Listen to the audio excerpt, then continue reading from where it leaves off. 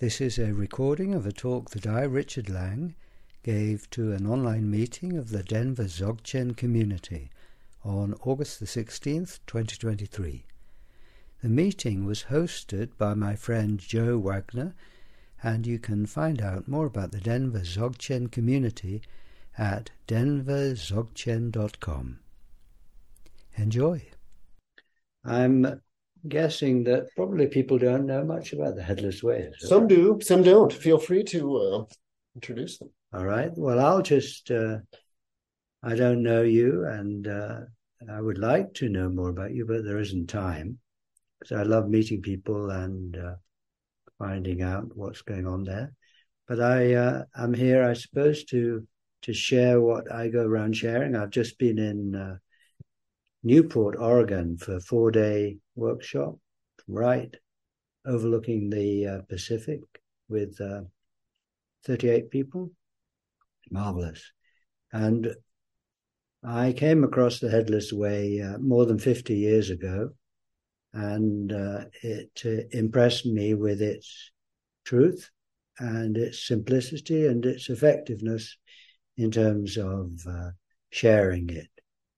And so I will invite you to explore a little bit now. And it is an exploration of what you are. And as well as the one you see on the screen, which is you as a person and your individual identity. I can see mine somewhere, or I could.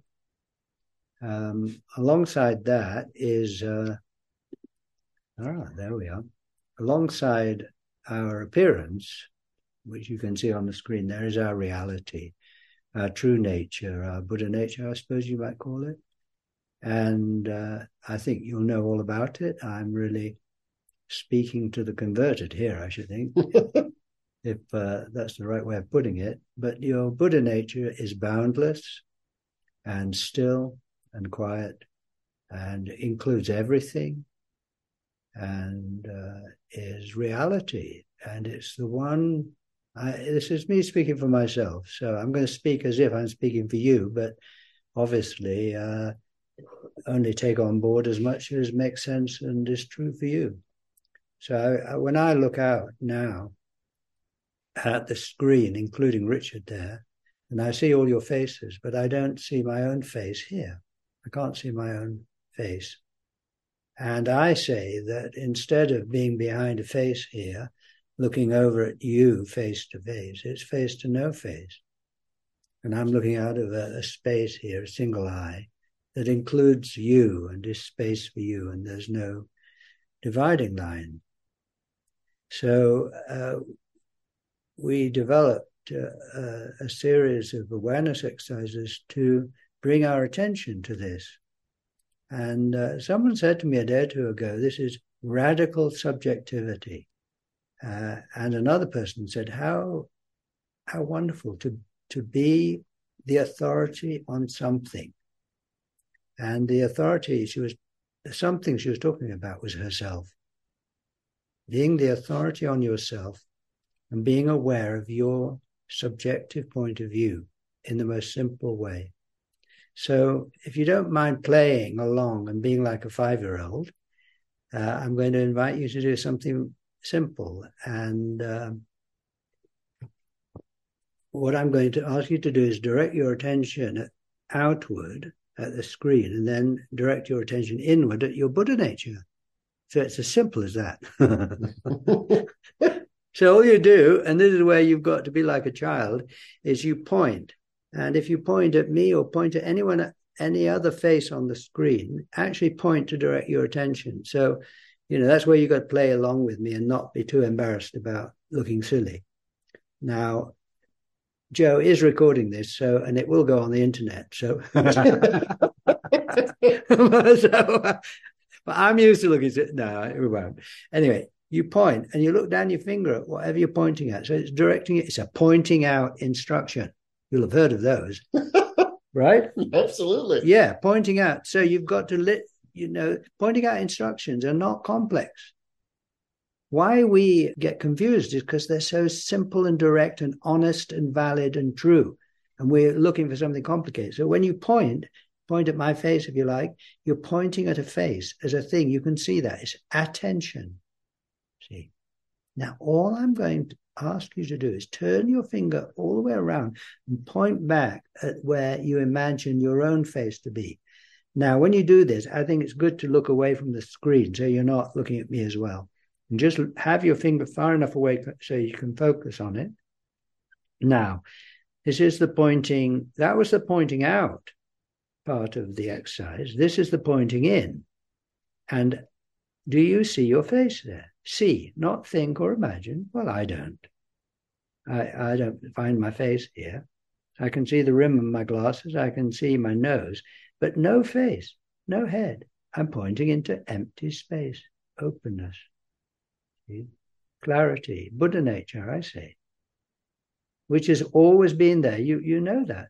This is not anything new for you, I'm sure. This is what you've always been looking out of. I'm not showing you anything new. I don't think I'm showing you anything you don't know. But anyway, that's up to you. Now what I'd like you to do is point with the other hand at the same time out. So we call this two-way attention, one in and one out. And then again, don't look at me, because you'll just get distracted. Just have your one finger pointing in, one out. So that outward pointing out finger is back out pointing at a table or a chair or a shadow or whatever things. The world of 10,000 things, right? And the one pointing in, I say, is pointing at nothing. Nothing, space, stillness. It's a kind of non-experience. The void, your Buddha nature. But can you find a dividing line between the space you're looking out of and the things you're looking at? I can't. No dividing line. I can distinguish between the things there and the no thing here, but I can't separate them. Now, this I call looking at your no face, or being aware of the space, or looking at your single eye, or just being aware of the place you're looking from. And again, I'm sure you're aware of this. I don't think I'm telling you, that I think I'm telling you something you don't know. I'm not thinking that. I'm sharing something, but using my language, which is probably different from yours. But, that's how we sometimes see things from a new point of view, is a different language. Now, we're just starting visually, and we'll do a bit of closed eye meditation. But put your hands like horse blinders, if you would. And then again, look away from the screen at your room or wherever, and notice how big your hands are. This is radical subjectivity, okay? Because you know that if someone else was looking at you, you'd have your hands either side of your face, and it'd be quite small. But from the subjective point of view, I say the hands are like giant hands. They're huge. And between my hands, I don't see my face, I see the world. And I take this seriously. From my point of view, I'm not behind a face here. I am open. I include everything. The world, I've got the world instead of my face. See? So I'm just going to keep moving forward, and we can have a little time for any reflections, responses, questions. You can sue me if you like. I should. Is that appropriate to say? That's very American of you. Yeah, I thought so. Okay. They're going to cover your faces. Anyway, here's your true nature, you see. So you can point at it. I say I can point it. I'm pointing at it now. I'll just say one or two things about it before we do something else, is that this is not a wow. I mean, it might be, but it's not necessarily a wow. So if you are thinking to yourself, I don't feel any different. Exactly. That's it. It's a kind of non-experience. So if you don't feel wow, if you don't, if you think, so what? I can't see my head. I think that's a very good starting point, because so what is a question? So what if I can't see my head? Exactly. Well, what do you see instead? I see the world, but so what? Well, then I say that when I look at you, here's a so what. Here's an answer to so what. And you can look at me now. When I'm looking at someone and I'm noticing I'm headless, I'm noticing it's face there to no face here. I can't see my own face. I can't see my own face separating me from you. I am built open for you. I have your face instead of my own. So here I am using language you may have not heard of before. You may have. But if you can relax and just open yourself to a different point of view, my point of view, as it were, my language, without rushing into, I don't expect you doing this, kind of object. Just relax and go for the ride, you see. Because my experience here, what I'm doing is I'm sharing my experience here. My experience is when I'm with people, I'm noticing them and I'm looking at them, unless they're uncomfortable. I'm just looking at you, if you were in front of me, and I'm noticing I can't see Richard. I'm talking literally like a child. And so I say to myself, I am capacity for you. I have your face instead of my own. And I believe you're in the same condition, that you don't see your face right where you are, where you were pointing. Instead, you're built open for me or for the other person. So this is perspective, radical subjectivity. Objectively, if you and I were in a room with each other talking, and there was a third person in the room, objectively, that person would see us head to head, face to face, distance between us like this. And I can imagine that and go out and imagine I'm face to face with you now and separate. I get that. But as a baby, you didn't have that yet. You did not yet have language. You didn't yet look in the mirror and say, that's me. That face there is really here. You didn't go outside yourself and see yourself as an object. You were just headless, my language, wide open for your mum and your dad, space for them without thinking about it. And I say that growing up is through language and the mirror and feedback, learning to go outside yourself, turn around, look back at yourself through people's eyes and see yourself with a head and find out which one you are. I look in the mirror and I say, everyone tells me that's me. In other words, imagine Richard's face here, you see. So growing up is kind of going outside and looking back and seeing yourself objectively as the person you see in the mirror and learning to identify with that, take responsibility for that. You see, my voice now for me is coming out of nowhere, like a child, like a baby. You make a noise, you don't know where it's come from.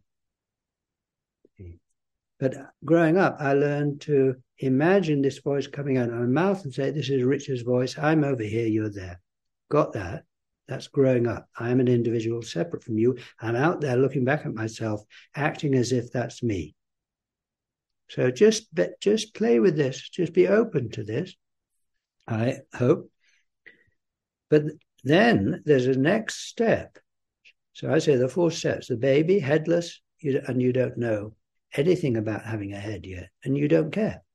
The child, where you're starting to learn language and go out and turn around and see yourself as others see you, but you haven't yet fully got in the box. So you're carefree, open, spacious, except you keep remembering, I'm behind a face, I'm face to face with others, I'm a person.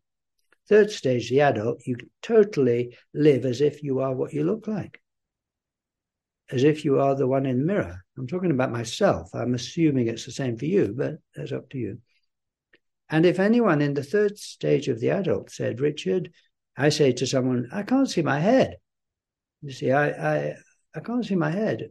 Everyone would say, well, it's just, so what? You've got one. You just can't see it. So the third stage, I am what I look like. But there's a fourth stage, which is awakening, which is becoming the seer. What does awakening mean? What I mean by it is I reawaken to my own point of view. I've been living as if I am what everyone else sees me to be. I mean, I can't see myself right now. I can't see Richard. I see a bit of his body, but I don't see his face. Now I take that seriously. I don't deny the objective. So then, when I am with you, and I'm with you, I am enjoying consciously being headless, consciously being space for you, consciously having your face instead of my own, consciously enjoying the fact that there's no dividing line. I still know from the outside I'm Richard. I'll always know that. But now I've got a kind of two sides to myself. The public, where I'm Richard, I'm aware of Richard on the screen, and the private, this radical subjectivity, which is open, boundless space for the world, looking out of a single eye. So if you take your hands and hold them in front of you like this, see, and just move them past either side of your head, you'll see them get bigger and disappear. And they disappear into that space I'm talking about. You've still got sensations, but you don't see your hands. And you bring them forward and they magically appear out of nowhere, out of your single eyes. It's just one opening. Again, if you don't get a wow, welcome to seeing who you are, which is basically a non-verbal experience, which is kind of neutral. It's an observation. If you tried out meditation for 10 minutes, sitting meditation, and after 10 minutes you said, well, that didn't do anything for me, I'm going to try something else. That's not what it's about. Headlessness is the same. If you say, well, it's not doing anything for me, well, I mean, you've been going about 10 minutes. I tell the image I have, which you'll enjoy, I think, is like seeing who you are, which is seeing you're transparent, clear, still, like water, or like vodka. Did I say that? Because, you see, when people drink vodka, it's clear and tasteless. Apparently, I don't drink vodka. Where they drink it. And you drink a shot, and you go, well, that didn't do anything for me. I say, wait. See, wait. And it will deliver. It's the same with meditation. It's the same with seeing who you are, seeing you're headless. Hang out with it, be patient, and it will give you everything you need. You see. All right, so now, how are we doing for time? Is it an hour long? It's an hour and a half. I've got another hour, as much of it as you wish to. Okay. Use. All right, so that's my first response. One response to so what is I look at you. I'm looking at your faces now, and each face I look at, I'm noticing there's no one here in the way. So I say, to articulate this nonverbal experience, I say, I have your face now. It's face to no face. It's very beautiful. It's very loving. I'm built open for you. I'm built open for everybody here. So are you, I think. I think it's our true nature. It's not something you achieve. It's something you relax into because it's just the way you are.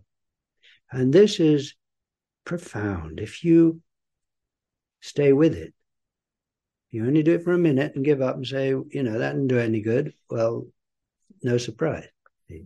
So I am now going to just take you on a little journey here, which will involve closing your eyes, but not yet. I saw Joe closing his eyes and I thought he's going to sleep.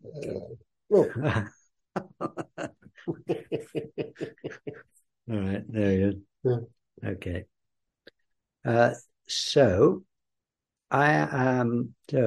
concentrate.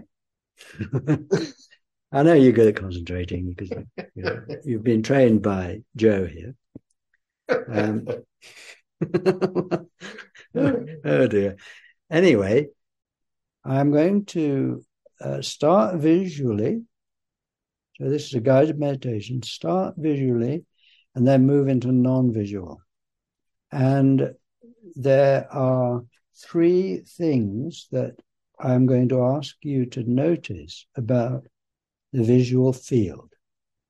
And then we will apply those ideas to the non-visual. All right? So when you can't see your head now, but you're looking out and you see the view. So the view is just what you see, the field of vision. And I'd like you to notice several characteristics about the field of vision. It's kind of oval or round or something. So take your hands and you just look ahead and then see how your hands disappear all the way around. Okay, so that's what I'm talking about, the view, the single eye, it's a single opening. All right, now I want you to notice three characteristics of this single eye, this view. Whatever you're looking at, so, I mean, you might look away from the screen if you like and just look at an object, and that will be most in focus. And as you look at that object, have what they call panoramic vision or soft eyes or wide angle vision, so that you kind of include in your awareness the whole field of vision. And whatever you're looking at is in the center of the view and is most in focus. And as you continue to look at it, but widen out, include the whole view, it gets vaguer and vaguer and more blurry or something, and then fades out to where your hand disappeared. All right?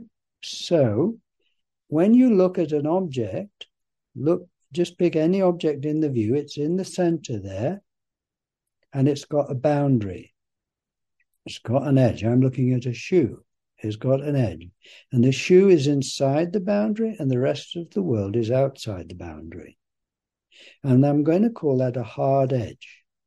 It's just an edge, a boundary around that thing. Okay? So now be aware of the whole field of view. That object might still be the one you're looking at in the center of the view, but be aware of the whole field that gets wider and wider above and below and to the left and the right and fades out.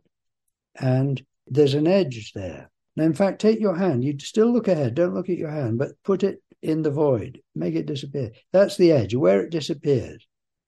All right, so you relax your hand there. Now, that edge, does it have anything around it? Is it a hard edge with something on the other side? Or is it a kind of soft edge that fades into nothing? I say it's a soft edge that fades into nothing. So above the field of view, I'm just looking ahead. I'm wide-eyed, soft-eyed, panoramic. Above the field of view, I don't see anything. I take that seriously. I don't actually perceive it. Below it, nothing. To the left, to the right. So I say, this is my language, so you could treat it as poetry, but I say it's describing my observation that the whole field of view is just hanging there in nothing. There's nothing under it, there's nothing around it, nothing above it. It's floating in nothing. It is floating in consciousness, in the void, in your Buddha nature. It's like a miracle. It's just there, appearing. I say without any, just like a miracle. All right, so that's the first characteristic of the field of view I want you to be aware of. It is uncontained. It's floating in nothing. It has a soft edge. It fades out into mystery, into nothing, into stillness. My words on a non-verbal experience. See? Now, the second thing I'd like you to notice is that one is uncontained. The next one is to do with size. So look at an object and compare its size with a second object. And A might be bigger than B or smaller than B, or could be roughly the same size, but it's relative. So A that might be smaller than B might be bigger than C. So look at any two objects and just say to yourself, just recognize which one is bigger. All right? It's relative, because the one that is smaller might be bigger than something else. Okay? Simple. Now again, come back to the whole field of view. See, there's nothing to attain. This is observation. It's right there in front of you. I'm not asking you to imagine anything. We'll look it up. Now, how big is the whole field of view? Well, there is not a second to compare it with. It's single, the alone, the one. It is a single view, radical subjectivity. I hear about your view, see, but I don't experience it. I take it seriously. I act, I believe you, but I just distinguish between hearsay and direct perception. One view. So I can't say how big it is. How wide is the view? Well, at the moment, it's as wide as Joe's room. But if I look out at the sky at night, it's as wide as the heavens. I can't say how wide it is. Let's see how big it is. So we've got, it isn't inside anything. It's uncontained. It's floating in consciousness, in nothing, nothing, void. Secondly, I can't say how big it is. There's nothing to compare it with. It's single, it's alone. It's, as they say, it's incomparable. The incomparable one. It sounds very mysterious. It's not. It's exactly what you are. Now, the third characteristic is to do with distance. So again, you go back to looking at two objects in the field of view, any two objects, and you can estimate a distance between them. Any two objects, all right? Now, be aware of the whole field of view. How far away is it? Well, anywhere you'd measure from is within the view. How far away is the whole view? I say, I can't say. It's right here, or it's right there, or it's just hanging in the middle. It has no address, no zip code. All right? So it's not contained. It's immeasurable. And it's nowhere. All right. So now what I am going to ask you to do is to explore these three characteristics. So I'm going to guide you with your eyes closed.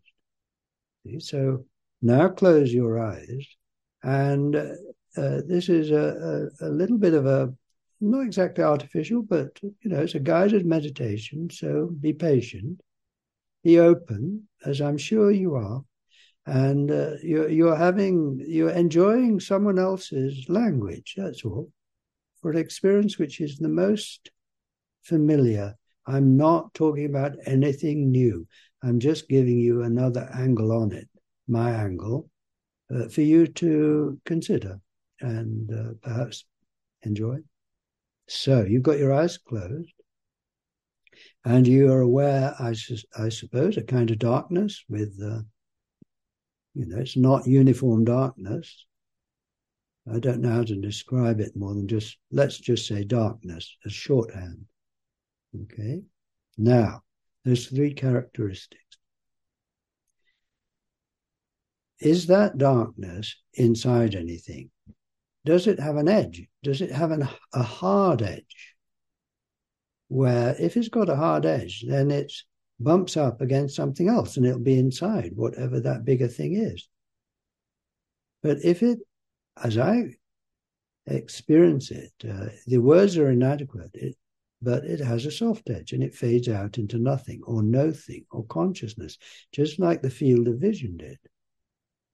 See, so don't spend too much energy looking for a hard edge, I suggest, because you won't find one. So just relax, and it's a kind of unknowable, that edge. And so it just kind of accepting, I just can't pin it down. So it's floating there, so to speak. The darkness is floating there in nowhere. It's not contained. Now, the second question is, how big is it? Well, I don't find a second one to compare it with. How wide is the darkness?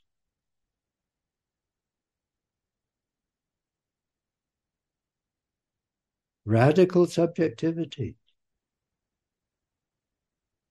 See, not only going by what others tell you, but distinguishing between what others say and what your experience is. So I can't say how big the darkness is.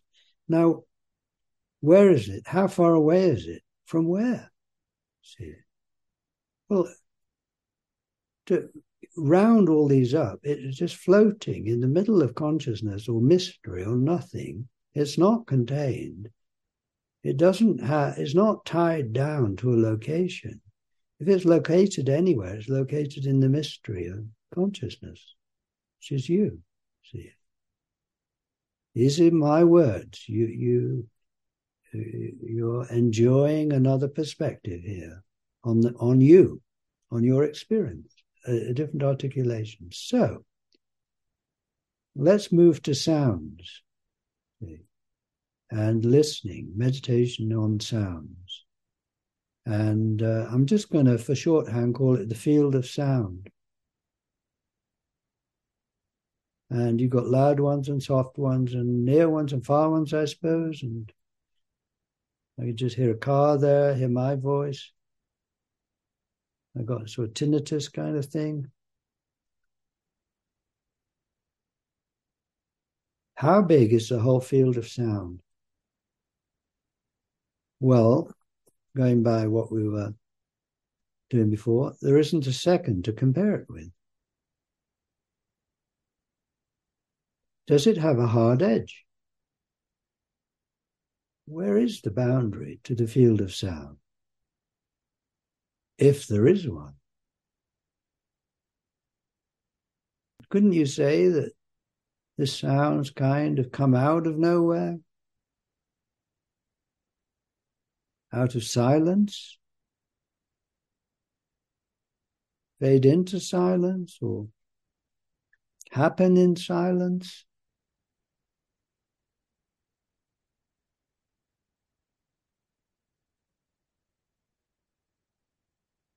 Now, all these sounds, I say, are happening in a kind of silence or space or void or your Buddha nature. See, who hears? Who hears the sound of the bird? Bankei. See, who is listening? See, that's just another way of putting it. It's the silence. It's happening in awareness. Now, are the sounds happening in a different awareness from the darkness? Well, I only find one awareness, one space, and the darkness and the sounds are happening together in it. Now, I can distinguish between the darkness and the sounds, but I can't separate them into different compartments. They're just arising together in consciousness.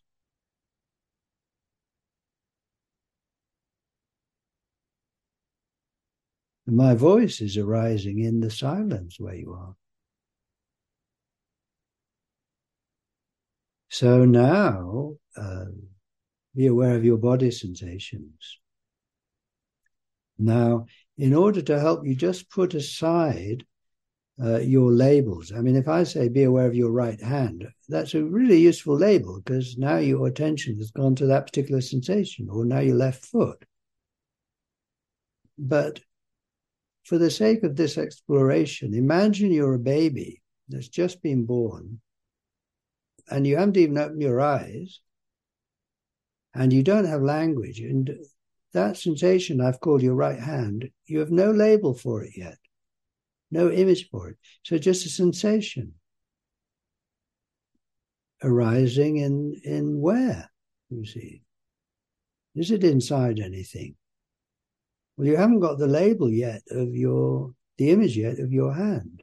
Well, just be aware of your whole body. Now, obviously, the label, the image is really useful. I've just used that to direct your attention to that aspect of your experience, your sensations. But now I'm just to put aside the label for the moment, as if you're a baby. You have the whole field of sensation. How big is it? Well, there is not a second to compare it with.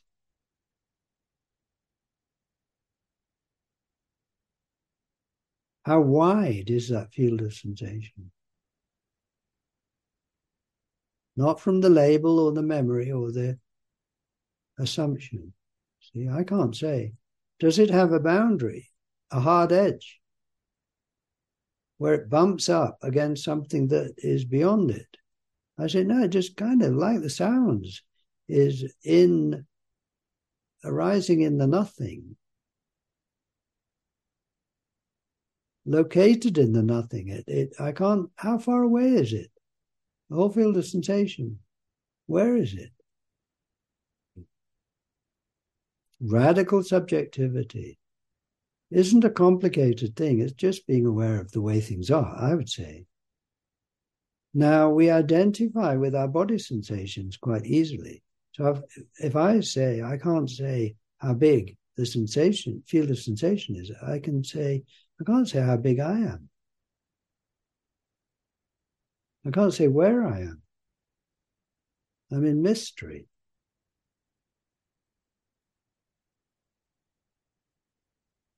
And I don't find that the sensations are happening in a different space or awareness from the darkness or the sounds. It's all going on together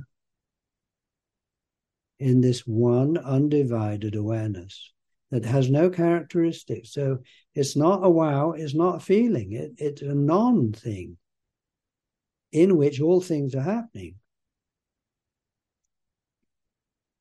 And I say that you just got to kind of say yes to it. You can't pin it down, you can't feel it, but here you are, it's you, I say. This is language. You might use different words. So then you attend to your thoughts and feelings. And you might just think of a few numbers to get a few thoughts going. And where do they come from? Do they come out of something?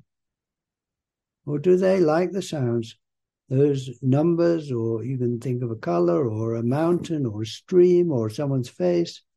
These are mental objects, as they call them. Where do they come from? Radical subjectivity. I say, well, I don't know. They just come out of nowhere. Like the sound of my voice comes out of nowhere. Like the sensations come out of nowhere and the darkness. Now, be aware of, think of a friend and be aware of the affection you feel for your friend. There's a feeling connected with that person. Where did that feeling come from? Doesn't it also just arise out of no feeling, no mind, as the Buddhists call it? And can you separate out the feeling from the face, from the sounds, from the darkness? Isn't it all going on together in this one consciousness, as I say? So you could say, how big, I could ask you, how big are you now in your own experience? Can you say? Do you have a hard edge? Does being have a hard edge? Does being have an address?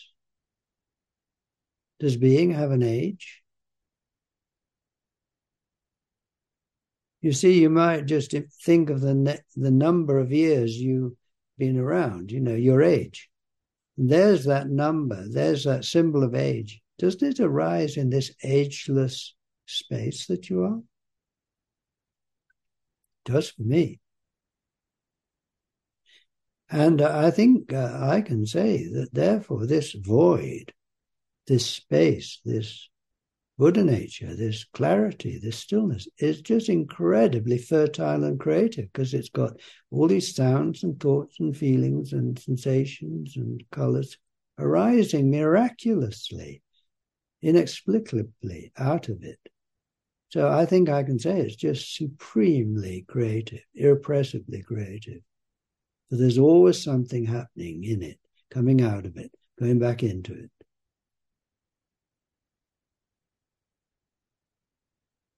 How big are you? How big is your consciousness? Well, this is the one thing that really, there is no point, in a way, asking anyone else.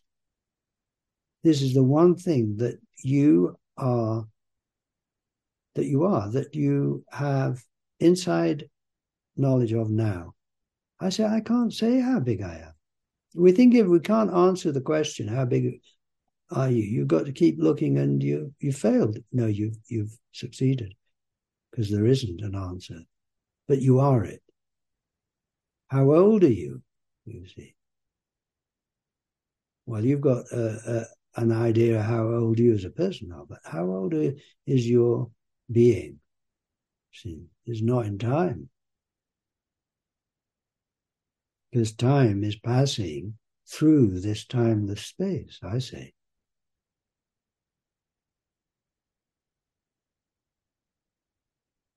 And I am convinced that this is the same for us all.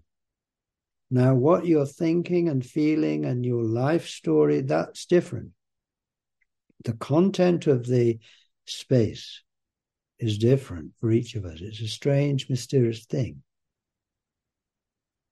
But the being itself has no name, no address, no nationality. Like Rumi said, there's a field, I'll meet you there, where there is no longer you or me. Now, to be aware of that place is to open up to a fantastic resource.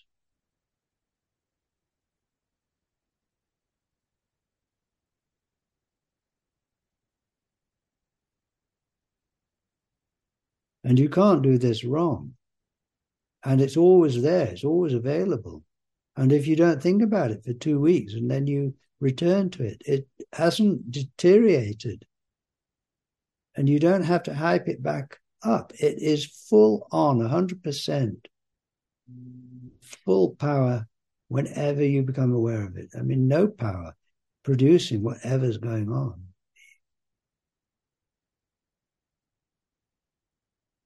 So I am speaking to you, and I'm over here in Denver, and you're wherever you are. We understand that. That's the public, the objective. But the subjective, the private, is there's only one awareness here, and there's no dividing line and no distance between, quote unquote, us. Now, I only have my direct experience. Your experience for me is hearsay, but I accept it. But there's a great mystery here, just in case anyone's going to ask, how can the one be two? I don't know. But I celebrate it, because that means the one can now talk to itself. I'm talking. Who am I really talking to? I'm really talking to the one. Who is talking to the one? The one, you see. So the one became many to chat to itself and celebrate itself and then go, wow, I am.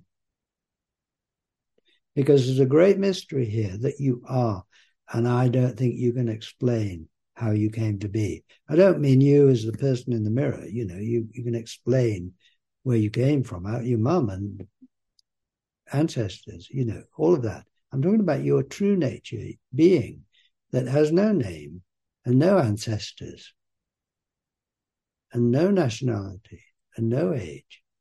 I'm talking about that, which is what you are. There's not something distant. It's what you are now, which cannot be described really adequately or explained. And this is the wonderful mystery that you are.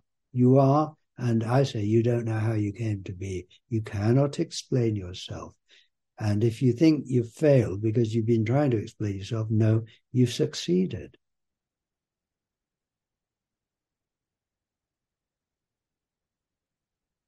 It's a kind of radical not knowing, out of which comes whatever you need to know in the moment. Is it just inexplicably wise and clever, powerful, skillful? I say.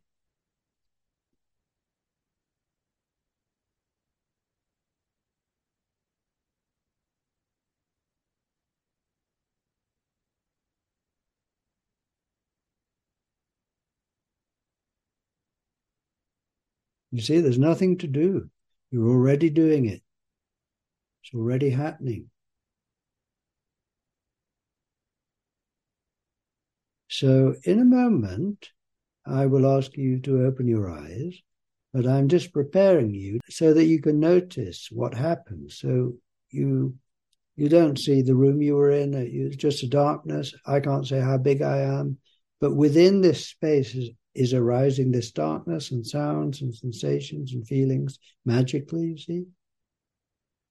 Now, when you open your eyes, I'm going to suggest that into this mysterious space is going to arise colors and shapes and faces, just magically.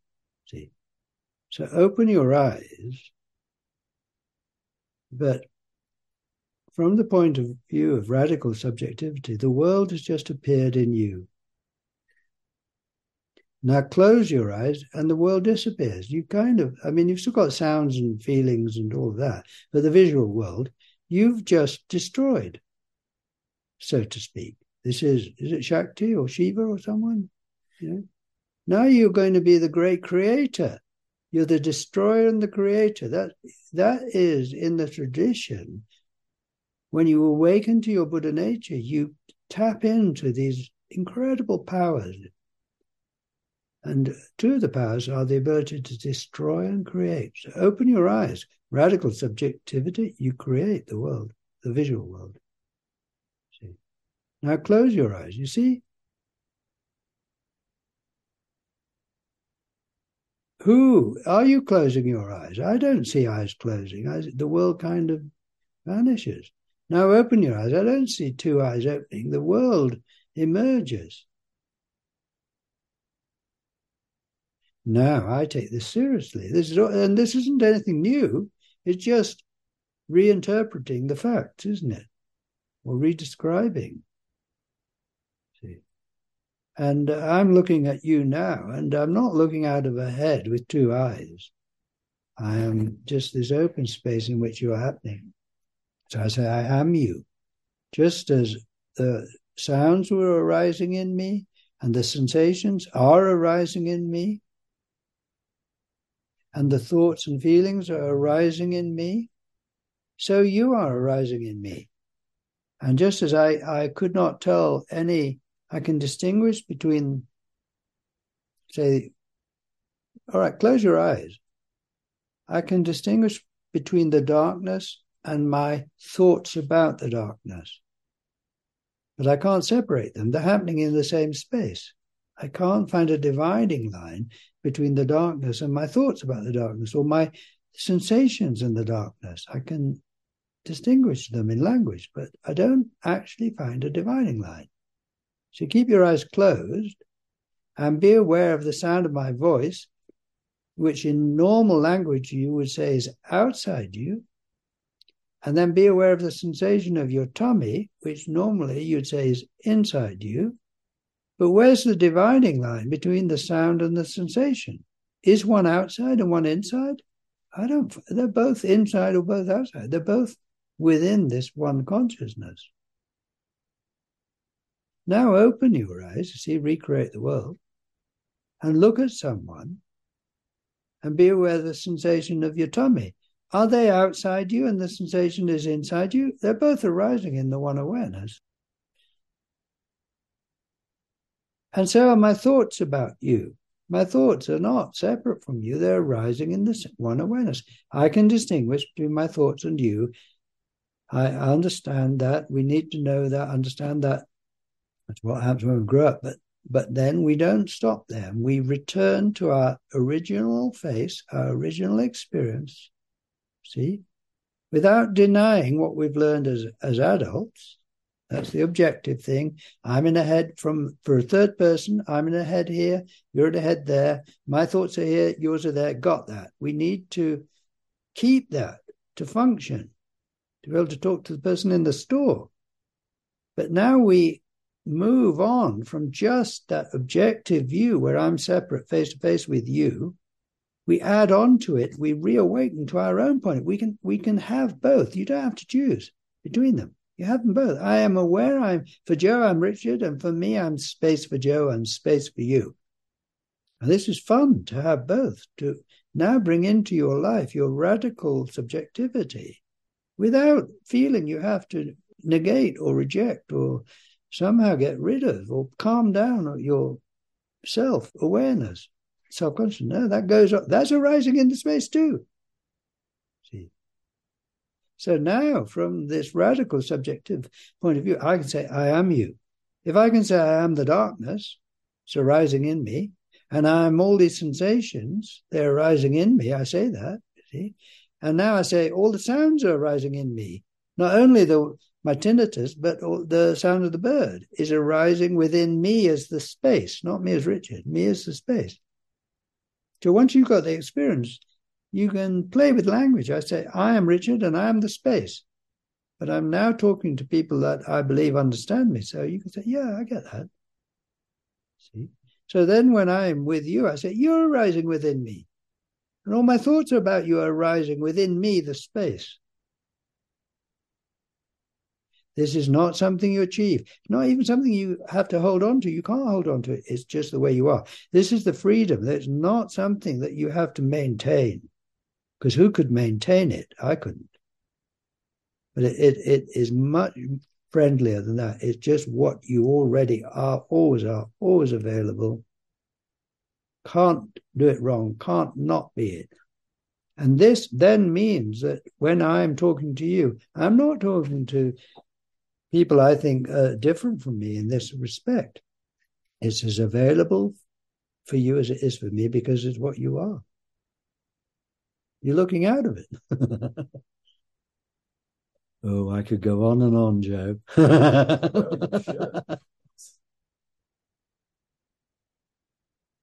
So it is a real pleasure just to be you. See, that's my language. See, you might phrase it differently. Don't get stuck on the words. It's a non-verbal, non-wow. All right, there's two things I'll say here. The first is it's a kind of neutral experience. When you notice you can't see your head, you're not behind a face, you're looking at a single eye. How big is that eye? Can't say. Where is it? Can't say. Is it inside anything? No. All right. And your hands disappear into it. And it's not a wow when I do that. It's just an observation, you see. Or I point, or I look at you, it's face to no face. See. Now, essentially, in one way, this is a neutral experience. It's just an observation. So if you go, it doesn't make me feel any better, that's a neutral. Stick with it. Give it a chance. Not a 10-minute meditation that you give up on because you haven't got high. All right? It's an ongoing enjoyment of your true nature. And then you find out what it does for you rather than expecting it to do something in particular, because it won't do that. So, in this certain sense, it's neutral. It's very freeing because there's nothing to keep going. And you can't do it wrong. But in another way, I say, and this is for you to explore, it is just profoundly positive. Because the space isn't just empty, not just neutral. It is full. It's full of you now, full of the world. And the space does not reject anything. The emptiness here says yes to everything. So the emptiness is welcoming. There's nothing here to reject anything, because there's nothing. So I'm looking at you as saying yes to all of you. So who you really are is a profound yes. And it's a yes to things you don't like as well as things you like, all right? So that's another question. But so on the one hand, it's neutral, which is the very friendly, because there's nothing you can miss, nothing you can't get, because there's nothing. On the other hand, you can say it's profoundly positive because it is saying yes to everything.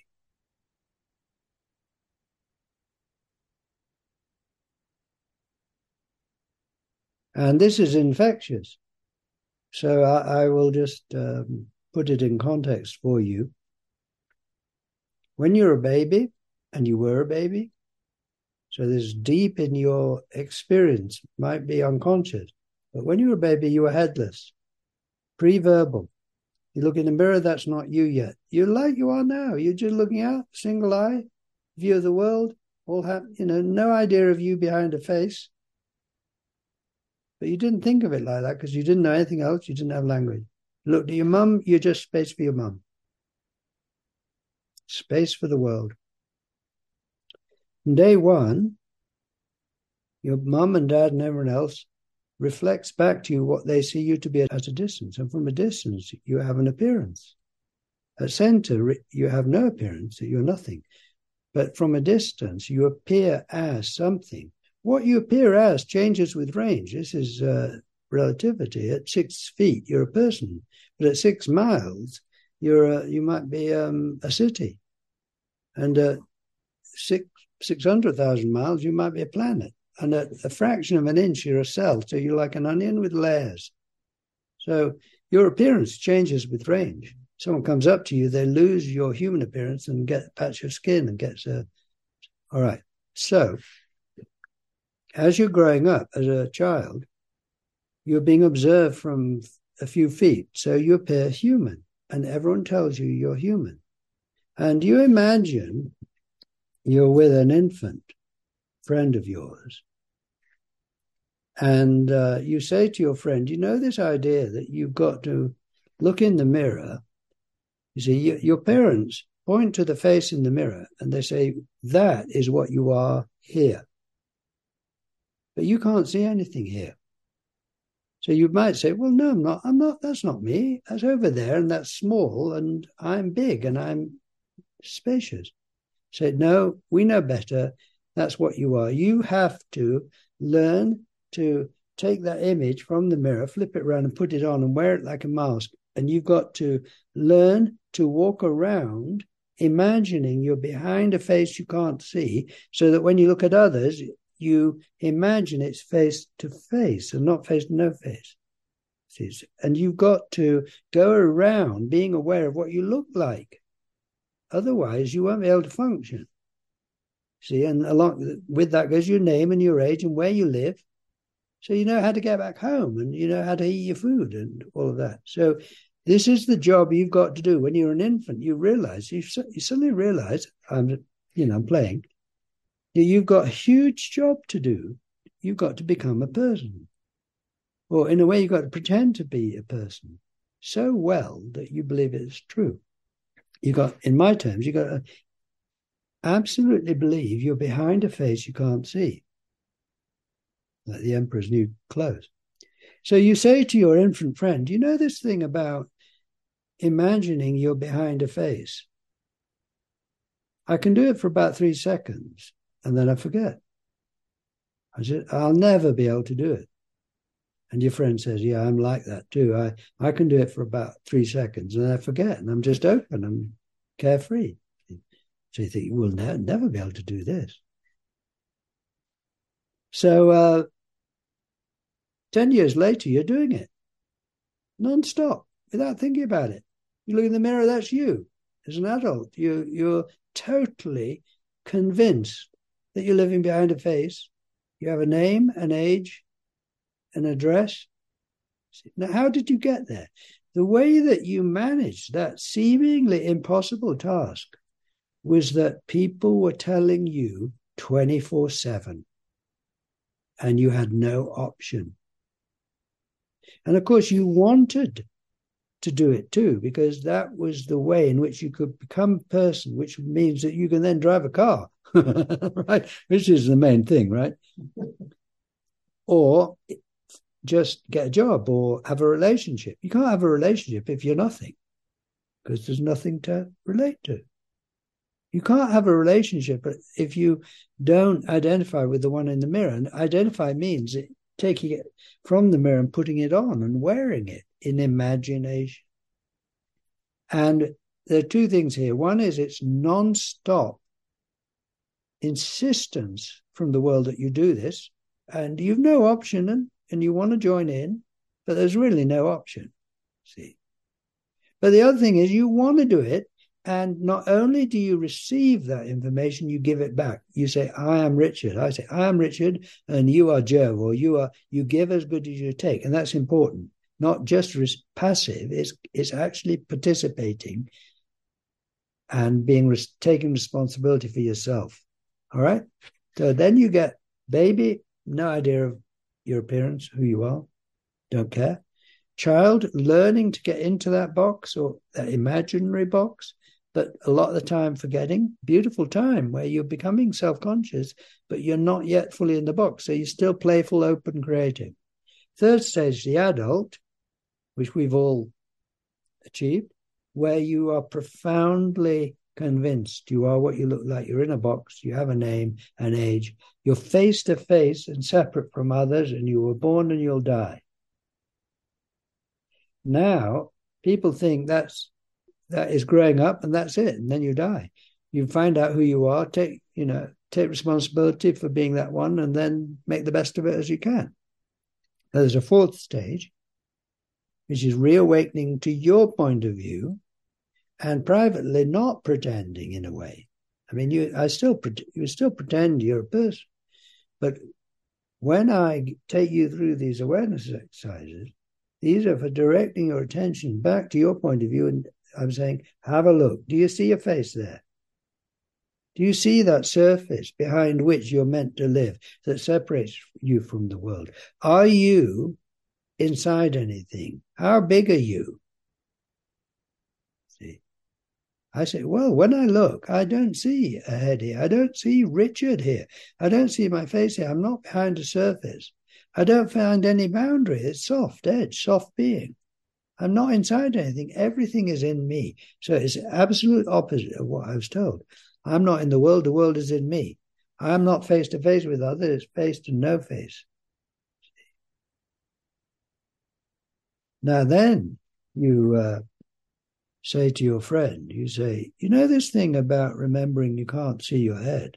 I can do it for about 3 seconds and I forget. How on earth am I going to be aware of this 24/7 all the time? You see, it just seems like an impossible job. Hang out with others, the Sangha. Hang out with others who are aware of this, who are not just reflecting back to you your separateness, you are Richard, which people will do and always will do, and that is important and valid for functioning in the world. But they're also, like I'm saying to you, you're not just that. Right there, you're empty space for the world. You've no boundaries, just like I have. And so we bring this into the conversation and into awareness, like you do anything. It's not rocket science. It's the same mechanism, in part, as enabled you to get into your box, into being a person, 24/7 feedback, having friends who are telling you that you are a person, and you join in, see, and say, yes, I am. Well, now along come friends who say, yeah, that's true, but also from your point of view, you're this wide open space, empty for the world, see, aren't you? And you go, yeah, now there you are. You're getting feedback that you're this one open space, the one, incomparable, all is within you, you see, and you're either silently, I hope, saying, yeah, see, that is like the child. When someone says you're Richard to me, I say, yeah, you see, you're starting to say yes to it. Well, when you see this, and for you, at some level, you say, yeah, that is true. I'm not sure what it means yet, but yeah, that is true. I'm not sure how that's going to help me yet. You don't know how it's going to help you when you becoming a person. You find out. You have to say yes to it. You got to drink the vodka. And it's the same with this. You see, if there's a kind of yeah, there's that I can see that. I don't know what it means yet. I don't know how it's going to help me. But the Sangha is nothing mysterious. It is other friends who are aware of their true nature and who are, I say, bringing that into the conversation. So in other words, my role here, my job, is to facilitate in my own little way a society where being aware of your Buddha nature is normal. See? Now, I have been around for doing this for more than 50 years. I have hundreds, probably thousands, hundreds of friends I share this with. In my world, it's normal. All my friends are aware of their true nature. See? They can't read your mind. They can't levitate but they can see their true nature, you see. And it's normal. And part of being in a community and having friends where there's no, is it gets more and more normal, more and more, I mean, extraordinary, but just, yeah, of course I'm empty for you. Of course I'm still and the scenery flows through me. Of course it's face to no face. Of course I have no boundary. Of course you have no boundary. Of course you have no name. Of course you're the mystery, like I am. See?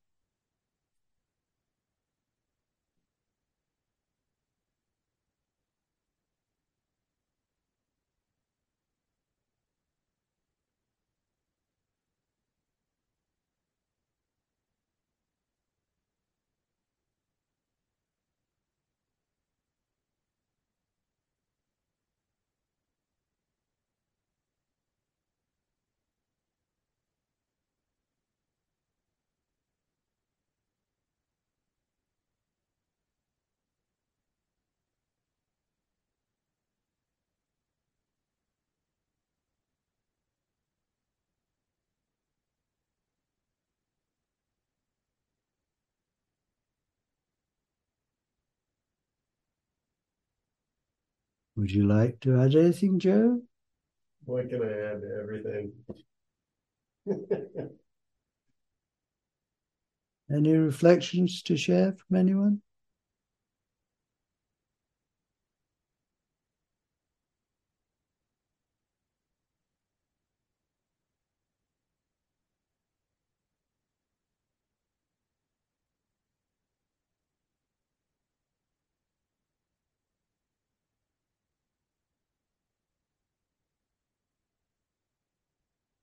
Richard, it's Mona. Can you hear me?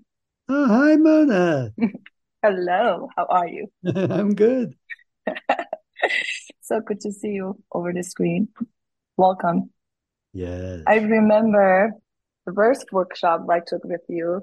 It was a pointing out that blew my mind, that I was able to see no one and the great spaciousness. And this time, it was during the time you mentioned to close our eyes and open, and the whole world appeared. And I could really see that. And being a person interested in yoga and saying that you are the destroyer and creator at the same time. So your words, your choice of words expanded on that feeling and then that sensation. And sorry, I did have a ow moment or wow moment or ah moment, even though it wasn't.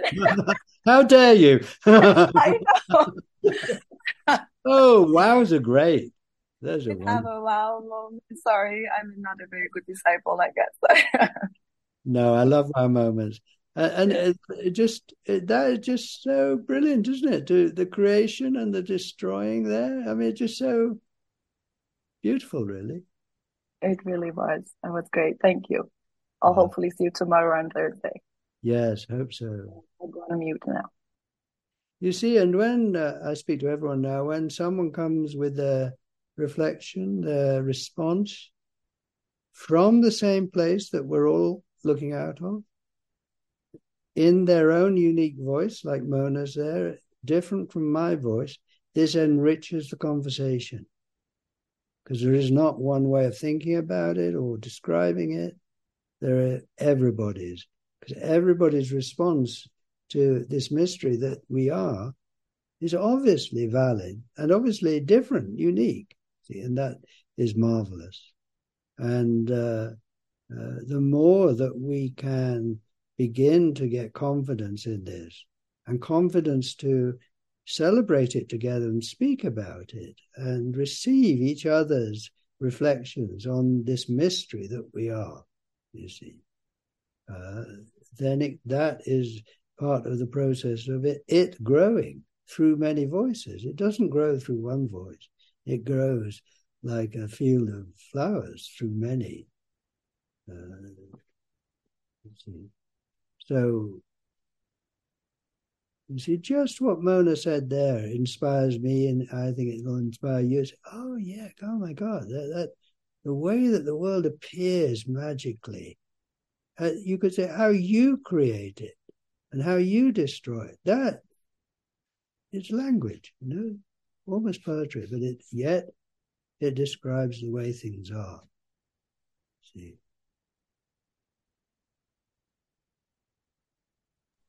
Ashley, you've got your hand up.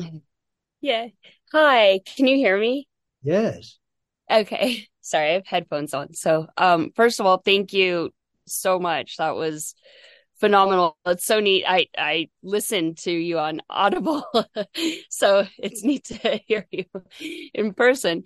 And it's really fascinating because I've come up with some of these like questions and experiences myself, but it didn't have this context. And I'm with you all the way, and I'm wondering though, I actually feel kind of bad asking this, but where is your separation from Buddhism? And if you don't want to get into that, that's fine. That might be a bigger topic, but more specifically, I'm wondering what you think about karma and rebirth and really the Bodhisattva vow to liberate all beings. All right. Well, Ashley, first of all, I would say that before you see who you really are, which is the most obvious thing, Douglas Harding, who developed this, he said, you don't know what obviousness is until you see who you are. Anyway, before you see who you are, you read the scriptures or you listen to the gurus to see if you've got it right.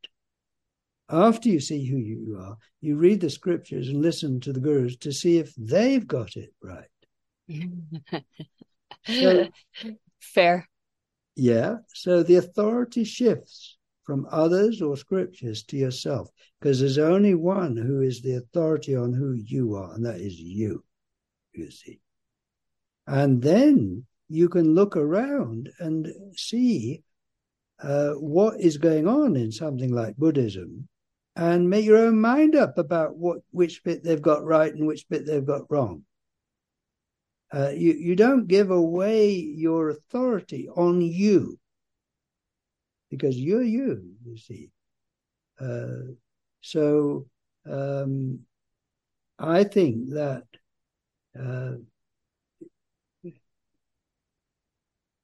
the headless way is a language, is an articulation of the subjective point of view. But personally, I am very grateful to Buddhism or Hinduism or Islam for their different expressions of this. At least if they are talking about this. If they're talking about something else, then I don't need that. But I enjoy, just as I enjoy when I'm with friends, and I consider you all friends, I go around making friends, not students. Just as I enjoy listening and sharing and communicating about this together, because other people come up with, like Mona did, or other people express this in a different way. So each religion has a different flavor, I would say, or the different teachers have different flavors. So I'm not having to pick and choose myself. I am open to, that's a really good way of saying it. That doesn't quite ring true for me, but maybe for someone else. So does that begin to answer your question, Ashley? Yeah, I am so excited to see you tomorrow. I think you are phenomenal. Thank you. You're coming tomorrow? Yeah. Oh, marvelous. Oh yeah, wouldn't miss it. Thank you. Wonderful. All right. So hey, Richard, hi, it's Marco. I've done some training with you before, and I just wanted to take an opportunity to just quickly to express my gratitude. For me, having you here tonight, it's the meeting of these two such important worlds for me. The teachings of Dzogchen and the Headless Way, and I just I find the way you teach just complements my training in the Dzogchen tradition. And I don't know if you remember, but in our tradition we have a protector, a Dharma protector named Ekajati, and she has one eye and one waft of hair on top of her head, one eye, one tooth, one breast, and really exemplifies. So, when I first, yeah, exactly. And so when I first did the training with you, and you said, one eye, I was like, oh, I think you're a manifestation of Akajati. So I just wanted, I just wanted to say how grateful I am that you're here tonight. And, in our tradition, we say to teachers, may you continue to turn, we say the wheel of Dharma. So may you continue to share and teach the headless way, because I think it really does change lives in profound ways. So thank you so much. Lovely to hear from you, Marco, and thank you for speaking there and sharing all of that. That's lovely to hear, and lovely to connect with you, Marco there, Richard here in the Great Mystery, right? Exactly. Yeah. Anyone else? Look at that, we're right on 7:30. So, hi, Richard. My name is Rich. I'm Richard as well. It's great to meet you and hear you expound on a concept that Joe has run by us. It was outstanding, and I can't wait to see you tomorrow. I don't know if it's appropriate to ask a question that's similar to Ashley's. Yeah, ask a question, Rich. Okay. How does this concept interact with karma? That may sound really ignorant. I'm just trying to wrap my mind around it. Not at all. No, Rich, not at all. I'm just not much of an authority on karma. So that's why I was hesitating. I think that, again, like I said to Ashley, that before you see who you are, you study the traditions to see if you got it right and what is the truth and all of that. But I say after you see who you are, you realize that the traditions, you realize that you are the authority on you. And so then you will explore things like karma, not from the point of view you've got to somehow manipulate your experience to fit into those ideas, but you see which part actually is true for you and which is not. Yeah. And I mean, first, I don't know much about karma, but as much as I can imagine what it might mean, what happens to me? Simply being here now, I can't explain. Okay, I got on a plane and I met Joe 20 years, but the whole thing arises out of nowhere, out of mystery. So they take it way back, and where does karma come from? I can't, out of the mystery. Well, it's coming out of the mystery now. So it's not locked in to a kind of, if you do this, that's going to happen. The void that I am is surprising. It is undomesticated.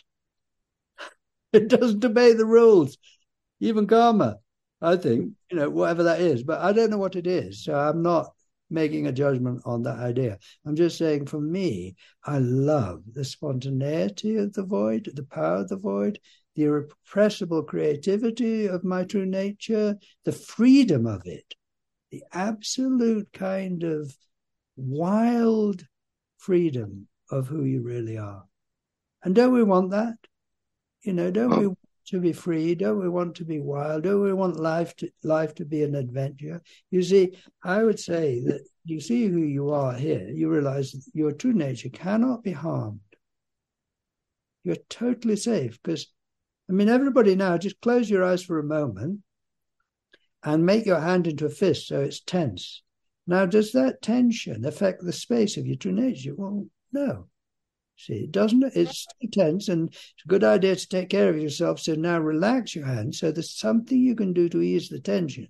But the space isn't affected either way, so you can open your eyes.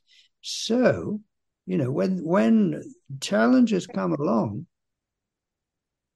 do what you can to solve them, obviously, but then at the same time see that nothing threatens your true nature. So when you realize nothing threatens your true nature, it doesn't mean to say that now you don't fix the car or the roof or your broken toe, right? You still, two-way, you still operate in sensible ways there, but now back of that is you kind of at home, you're safe, right? At the same time, what is arising within it, it can be so unexpected. Now, that we want too. This safety by itself, after a while, you'd think, oh, come on, let's go and do something, right? Let's go out for an event. That you've got both. In this direction, nothing happens. Nothing happens. In that, everything happens.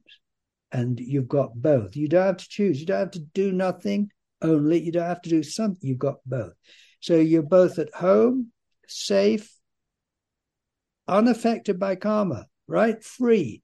See, at the same time, you're living this wild adventure of life.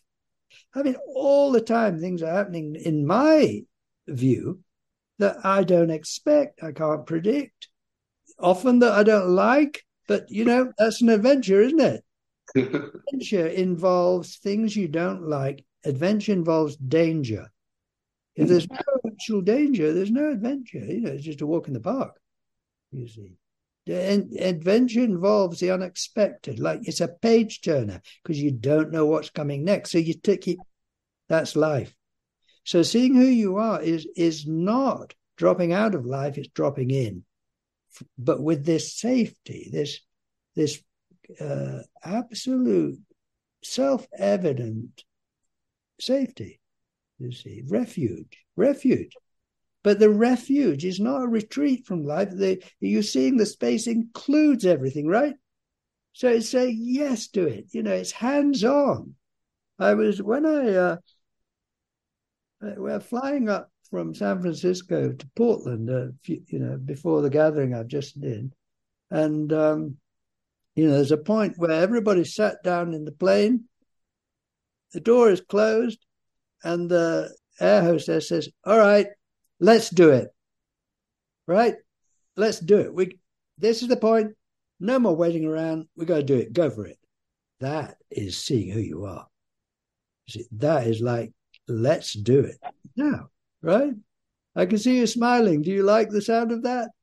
Oh, well said. You gave me a wow moment. What? It was a wow moment.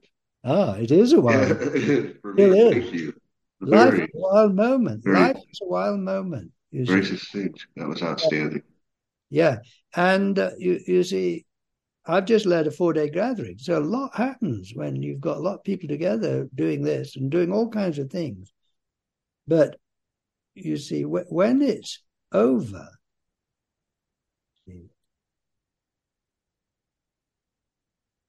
just like now, be the space and see what is happening now, right?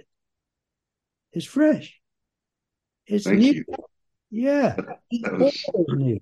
It's always new.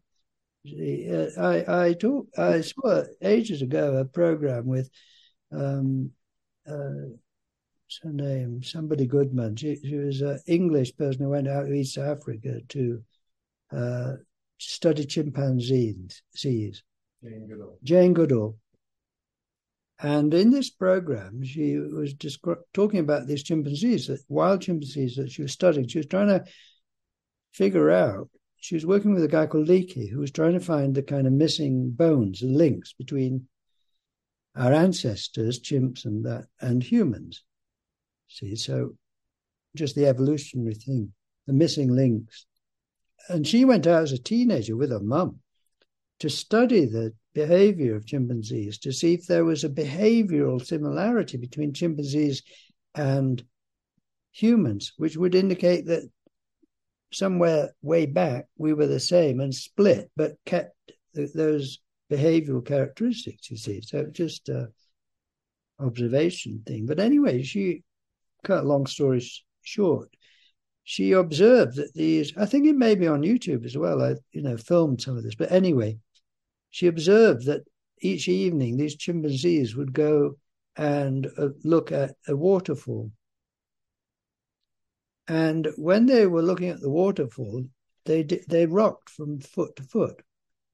And Jane Goodall interpreted it as a kind of dance. Now, it's an interpretation of behavior, but her interpretation, it looked like what humans would do. We kind of a dance, you see.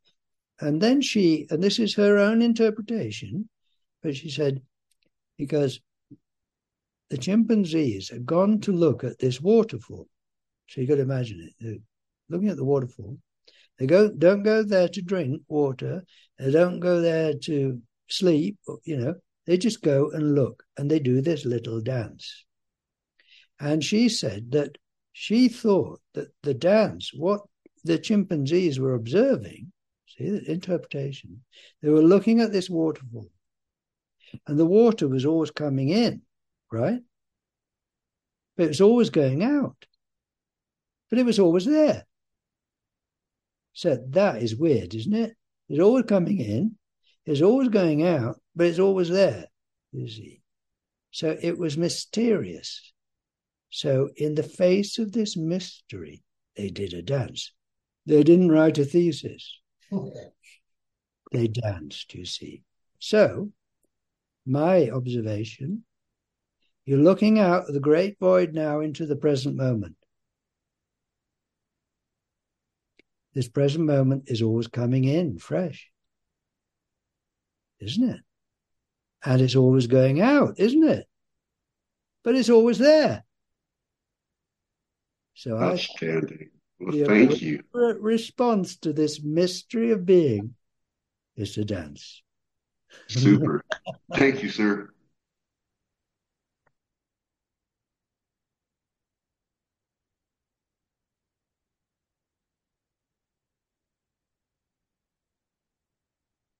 Well, a pleasure to be with you all, a pleasure to be you, and I'm going to hand over to the master now. A pleasure to be you.